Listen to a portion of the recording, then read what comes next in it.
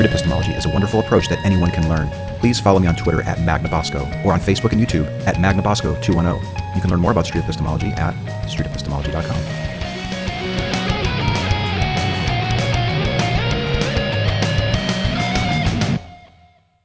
And let me see if he covers it here. Yeah. So this is an individual that stumbled across SE videos and then ended up abandoning his belief and then reaching out to RFR. And he was at the conference and I had a chance to talk with him, but not nearly as much time as I wanted to. So I'd asked him if he could put this together. Just give me a summary of what his journey was like. So this is what he sent me this morning. He said, watching street epistemology videos gave me the courage to admit to myself that I am an atheist. They demonstrated time and time again the doubts of Christianity I had struggled with for many years. They showed me that atheism can be civilized and caring. They opened the door to being honest with myself and helped me find ways to take my first steps into the atheist community.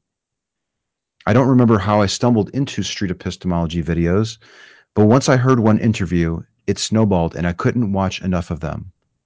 I saw every argument I had been fed over the years questioned, and I couldn't agree with a single apologist being interviewed. Over time, the videos made me more comfortable with questioning. They allowed me to actually search for definitions of atheism and what it means. I thought of the people being interviewed in SE, defending what can't be defended by reliable means, and allowed myself to accept the fact that I am an atheist. I was filled with joy and relieved to have thrown off the coat of oppression I secretly carried for so long. I cried to my counselor as I shared about my deconversion. I joined local Facebook atheist groups and eventually found Recovering from Religion.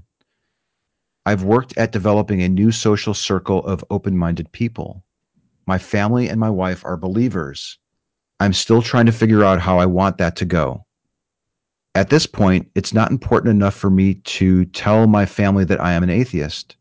That may change in the future as I've gained more tools in communicating in these instances. An additional thought to consider about the public availability of SE videos. One of the things I've been working on over the years is overcoming social anxiety. In the past, talking about religion was very uncomfortable, and had I been approached by someone practicing SE in person, I would not have been able to hold a conversation without being swallowed in anxiety and fear.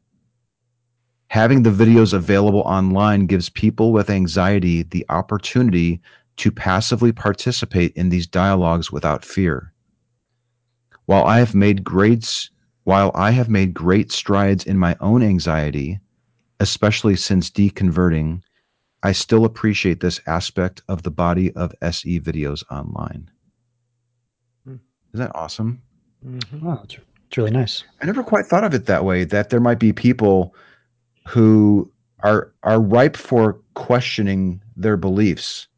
But if they're not comfortable having face-to-face conversations, then how do they go about doing it? And that's another benefit of having those videos out there that I never considered before. Awesome. Fantastic stuff. Street epistemology is a technique by Dr. Peter Boghossian in his book, A Manual for Creating Atheists, and his Android and iOS app, Atheos.